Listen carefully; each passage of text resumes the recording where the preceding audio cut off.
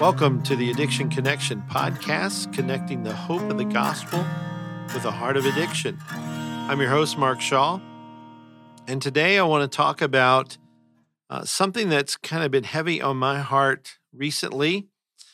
This idea of our brokenness and the fact that we try to cover up our humanity. And I've mentioned this in some of the other podcasts. I just want to go into depth a little bit about it. This won't be a long podcast, but I think it's an important one to think about because of the way we all think in our world. All of us are plagued with the problem of self. You know, I'd love to blame my culture, my environment, my upbringing, my parents, my current family situation, my work situation, the virus situation, all the racial unrest, all the stuff that's going on in the world right now as I'm recording this podcast for my problems. I'd love to blame all of that for my problems, but the truth of the matter is my main problem is sitting in this chair that I'm sitting in right now, and that's me. I'm my main problem, and you are your main problem too. And so, yeah, it's easy to focus on other people, other things, and to do that, but we need to face the fact that we are broken and in need of God to change us. And so I just want to start in the book of Genesis in chapter 3. I know this is familiar to all of you. I absolutely love the book of Genesis. It's just a book of beginnings, of truth that we need to be aware of and thoughtful about. And so in Genesis chapter 3, verse 1, it says, "Now the serpent was more crafty than any other beast of the field that the Lord God had made. He said to the woman, 'Did God actually say, you shall not eat of any tree in the garden?' And the woman said to the serpent, 'We may eat of the fruit of the trees in the garden, but God said, you shall not eat of the fruit of the tree that is in the midst of the garden, neither shall you touch it, lest you die.' But the serpent said to the woman, 'You will not surely die, for God knows that when you eat of it, your eyes will be opened, and you'll be like God, knowing good and evil.' So when the woman saw that the tree was good for food, that it was a delight to the eyes, and the tree was to be desired to make one wise, she took of its fruit and ate. She also gave some to her husband who was with her, and he ate. Then the eyes of both of them were opened, and they knew that they were naked, and they sewed fig leaves together and made themselves loincloths." Now, I want to stop there. I want to stop there because I want to focus on this loincloth phenomenon that's going along in our world, everybody's doing this nowadays. We are sewing fig leaves together to cover our humanity. We don't want people to see our brokenness. We don't want them to see our flaws. And I understand doing things with excellence, doing things in a way that points people to the excellence of God. But we're not God. We're broken. And so we need to be pointing people that way. We're signs, but we're not the destination. You know, if I hop in my car and drive to Montana, to Glacier National Park, which I am tempted to do right now, it's a long drive, take me a while. But if I did that and I stopped at the first sign that I saw that said Glacier National Park this way, and I stopped at that sign and said, I've arrived, I've missed it. The sign is not the end game. The sign is what's pointing me to where I want to go. And so you and I are just signs. We're pointing people to God. That's a glorious national park, by the way. If you've ever been to Glacier National Park, you know what I'm talking about. If you haven't been, try to go there. It's just beautiful. But that national park isn't at the first sign that you come to. The sign is pointing you there. And you and I are signs. We're pointing people to Christ. We're not Christ. So we don't have to be perfect. We want to do things well to glorify God, yes. But sometimes I think glorifying God, people mix that up with having to be perfect and having to have all my ducks in a row and nothing goes wrong. Sometimes we glorify God in how we ask for forgiveness for how we failed. So our humanity, our brokenness, and in this case, as we read in Genesis chapter 3, verse 7, Adam and Eve had sinned. Their eyes were open. They knew they were naked. And instead of running to God, maybe they didn't really understand how he was going to be because of the effects of sin and how they saw him. They saw him differently than they did the day before, the time before, whenever they had a relationship with him that was unhindered by sin. Now, with sin in their lives, they sewed fig leaves together. They made loincloths. They covered themselves up. And then verse 8 goes on to say, and they heard the sound of the Lord God walking in the garden in the cool of the day. And the man and his wife hid themselves from the presence of the Lord God among the trees of the garden. So now they hear God coming, and they're not thinking about him certainly in the right way and as a redeemer, but they've also done something very wrong, and they're broken. And so instead of hearing God, they're wearing these fig leaves and running to God. They run away from God. They hide. I think about Jonah and how he hid from God, and how he ran from God's purpose and tried to thwart that purpose. But God's purpose will never be thwarted. And so the man and his wife hid themselves from the presence of the Lord God among the trees of the garden. But look at verse 9. Who does the calling out here? The Lord God called to the man and said to him, "Where are you?" And Adam said, "I heard the sound of you in the garden. I was afraid because I was naked, and I hid myself." And God said, "Who told you you were naked? Have you eaten of the tree of which I commanded you not to eat?" And the man said, "The woman whom you gave to be with me, she gave me fruit of the tree, and I ate." And the Lord God said to the woman, "What is this that you've done?" The woman said, "The serpent deceived me, and I ate." Now, even in their explanations there to God, they are somewhat blame shifting. I mean, Eve is explaining that, yes, the serpent deceived me. And Adam is saying, this woman whom you gave to me with, this is your idea, God. She gave me fruit of the tree and I ate. Both of them are shifting the focus off of themselves, and they're explaining what happened. They're being truthful there in one sense. But the key words here for both of them are the last three words that each of them said. Adam and Eve, I'm talking about. They said, "And I ate." And I ate. Adam said it. Eve said it. Both of them said, "And I ate," which means they took responsibility for what they did wrong. And that's such a key part in all of this. And that's what I would encourage you. If you're addicted and you're struggling, or you're a family member struggling with someone who's addicted, be yourself. Own what you are and say, "Yeah, I've blown it. I ate. I did it. I'm wrong." Because when you do that, you have an answer in Jesus Christ. You can't come to Jesus and say, "I'm a really good person, Jesus. I do a lot of good things. I help a lot of people. Let me into heaven because of all that I've done." The message of the gospel is opposite that. It's really, despite your good intentions and your good things, Jesus is wanting to accept people who understand their brokenness, their sinfulness, and their need for him. That's who gets into heaven, not people who are perfect and do the right thing. I think about the rich young ruler in Mark chapter 10. In verse 17, it says, "And as he was setting out on his journey, a man ran up and knelt before him and asked him, 'Good teacher, what must I do to inherit eternal life?' And Jesus said to him, 'Why do you call me good? No one is good except God alone.'" And the reason he said that, let me just interject here, is this guy's approaching Jesus like he's a human being only.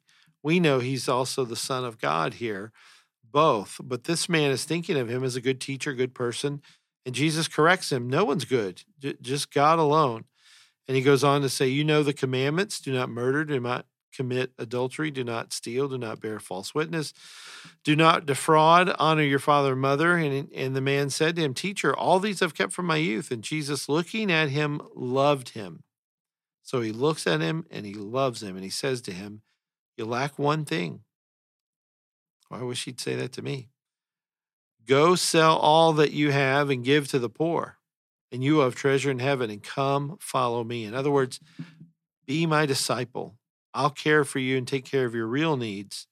Give everything you've worked for, everything you've done, all of your kingdom, all of the ways you've covered your humanity or tried to cover it by what you've done. Get rid of it. Sell it. Give it to the poor. There'll be treasure for you in heaven. And then come to me and follow me. In other words, I want you to be my disciple. And that's the call for all of us. Do we forsake what we love and what we've done? Do we recognize that we are broken, that we need a Savior? Or do we try to hide it and cover it by being a perfect person on social media and look at all the great things I do and how great I am and all the good things, and you should really like me. I'm really cool. I'm really this. I mean, that's kind of what social media is. And Twitter is people just spouting off their political opinions and their this and that. And we're all guilty of trying to promote ourselves as the little g God. We're perfect. We're in control. We cover our humanity. And yet Jesus says, you lack one thing. Quit trying to cover humanity. Just go sell all that you have. Give it to the poor. You'll have treasure in heaven. Don't worry about that. Then come follow me. Make yourself dependent upon me. We are weak, needy, and dependent creatures. I heard Paul David Tripp say that, and he is so right. That's the description of who we are, and yet we hate those words, but that's who we are. And so in verse 22 here, the rich young ruler, it says, disheartened by the saying. In other words, he wanted to quit. Jesus tells him, you lack one thing. I mean, Jesus would tell me, Mark, you lack 1,150 things. Probably a lot higher than that, 1 million things, right? You lack one thing. Go sell all that you have. And because he says this, and come follow me, like, make yourself weak and depend on me, give and put yourself in a position where you're following me and as one of my disciples, and I'll care for you. The man wants to quit. He says, the Bible says it's disheartened by the saying. He wants to quit.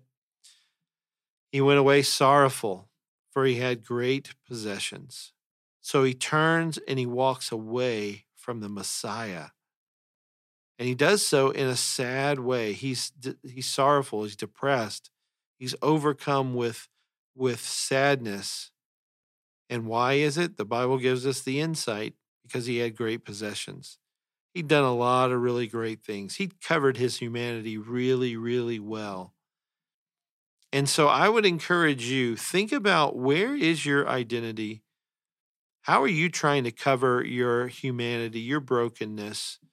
Is it in your children? Is it in your accolades? Is it in your accomplishments? Is that how you cover your frailties? With this virus situation that has swept through 2020, I think the main thing people are missing is we're all frail. Things are bad. And there is no stopping the virus and this situation. I mean, it is one that has created universal loss for everyone. And so people are hurting. People are becoming more aware of their frailties. And you know what they're clinging to? Many people are clinging to things under the sun, as the book of Ecclesiastes calls it. They're clinging to hope in things in this life. I got to tell you, if I'm clinging to things in this life, I give up. You just, the conclusion of that is, it's all vanity. It's going to burn up. It's not worth it. That's actually a right conclusion. But then the right response is to cry out to Jesus and say, God, I want to live a life where I come and follow you, unlike the rich young ruler who turned away disheartened and sorrowful away from the Messiah. I want to come to the Messiah. I want to follow you. I want to depend on you. And I want to not cover my humanity, but recognize it because it leads me to you. I need you to be my Savior, to be my Lord. I need you to guide me and teach me. I don't need to be in charge. I don't need to be faking it, pretending that I've got it all together and that I am not frail. I am broken. So I hope this virus is teaching us all that we're broken, frail, fragile people in need of God. And all the other things that are happening in our world right now that are just evil, wicked, and sad, they teach us that, again, we are frail. And I heard somebody say, we're going to get through this. Things are going to be better. It's going to get. God never promises that. I hope you understand that's not a promise of God. Maybe man says that. Maybe some of our political leaders say that. Maybe you've heard people in your family say that. But you know what? That's not what God says. It could actually get worse. And if it does, God is still good. He's using that to refine your character and make you more like Christ. And he's using that to glorify himself. And so don't believe the lie that things are going to get better. They have to get better. They could get worse, and they could get worse quickly. That doesn't mean commit suicide and give up. That doesn't mean fight for the injustices of the world. But that does mean that my hope can't be things under the sun, which is what Ecclesiastes talks about, that my hope is in these things in this world, or that I'm even going to find justice in this world. I'm not. I've got to find my satisfaction in one place, my contentment in one place, and that's in my relationship with Jesus Christ. And I hope you do too. We'll end with a verse out of Proverbs 28, verse 13 says this: whoever conceals his transgressions or hides his humanity, as I'm talking about here, whoever conceals his transgressions will not prosper. God's not going to bless that because it's in competition to who he is and what he does. But he who confesses and forsakes them, what's the them? His transgressions that he concealed. If he conceals them, he won't prosper. So with his lips, he confesses it, but with his actions, he forsakes it. That person, he or she, will obtain mercy. In other words, they won't get what they deserve. So confess, be broken, confess your humanity, and forsake it. Turn away from it. Turn to God. When you turn away from something, you need to turn to something. And the turn to something is the Lord Jesus Christ. And when you do that, God says, I'm going to give you mercy. I'm not going to give you what you deserve. What a blessing, right? We work so hard to cover our humanity, pretend we've got it all together, conceal our transgressions, look like we're perfect, look like we've just arrived, and that we're the answer, we're the hope. And counselors do this as much as anybody, try to promise that they are the hope. They are there to help the person that they're counseling. But really, we got to confess, I'm broken, and I'm turning away from my own sin, but I'm forsaking sin by turning to God. And when we do that, the Bible says God will be merciful. And he's merciful through Jesus Christ. Jesus got what he didn't deserve, the wrath from God that was directed or should have been directed to us. Jesus took that wrath upon himself. And we don't receive that wrath that we so deserve. So that is the mercy of God. And I hope this encourages you. Don't be a fake. Don't be a phony. Be real. Own it. Be a man and recognize your brokenness so that God will give you mercy, but also change your character and use all of that to glorify himself. Be a sign that points to the Messiah. Don't make yourself out to be the Messiah. Be a sign. Point people to Jesus Christ. And don't hide behind your fig leaves that you sewn together, just like Adam and Eve in Genesis 3. Instead, run to God and cry out to him for his mercy. Thanks for joining me on the podcast today. Tune in next time. Take care and God bless.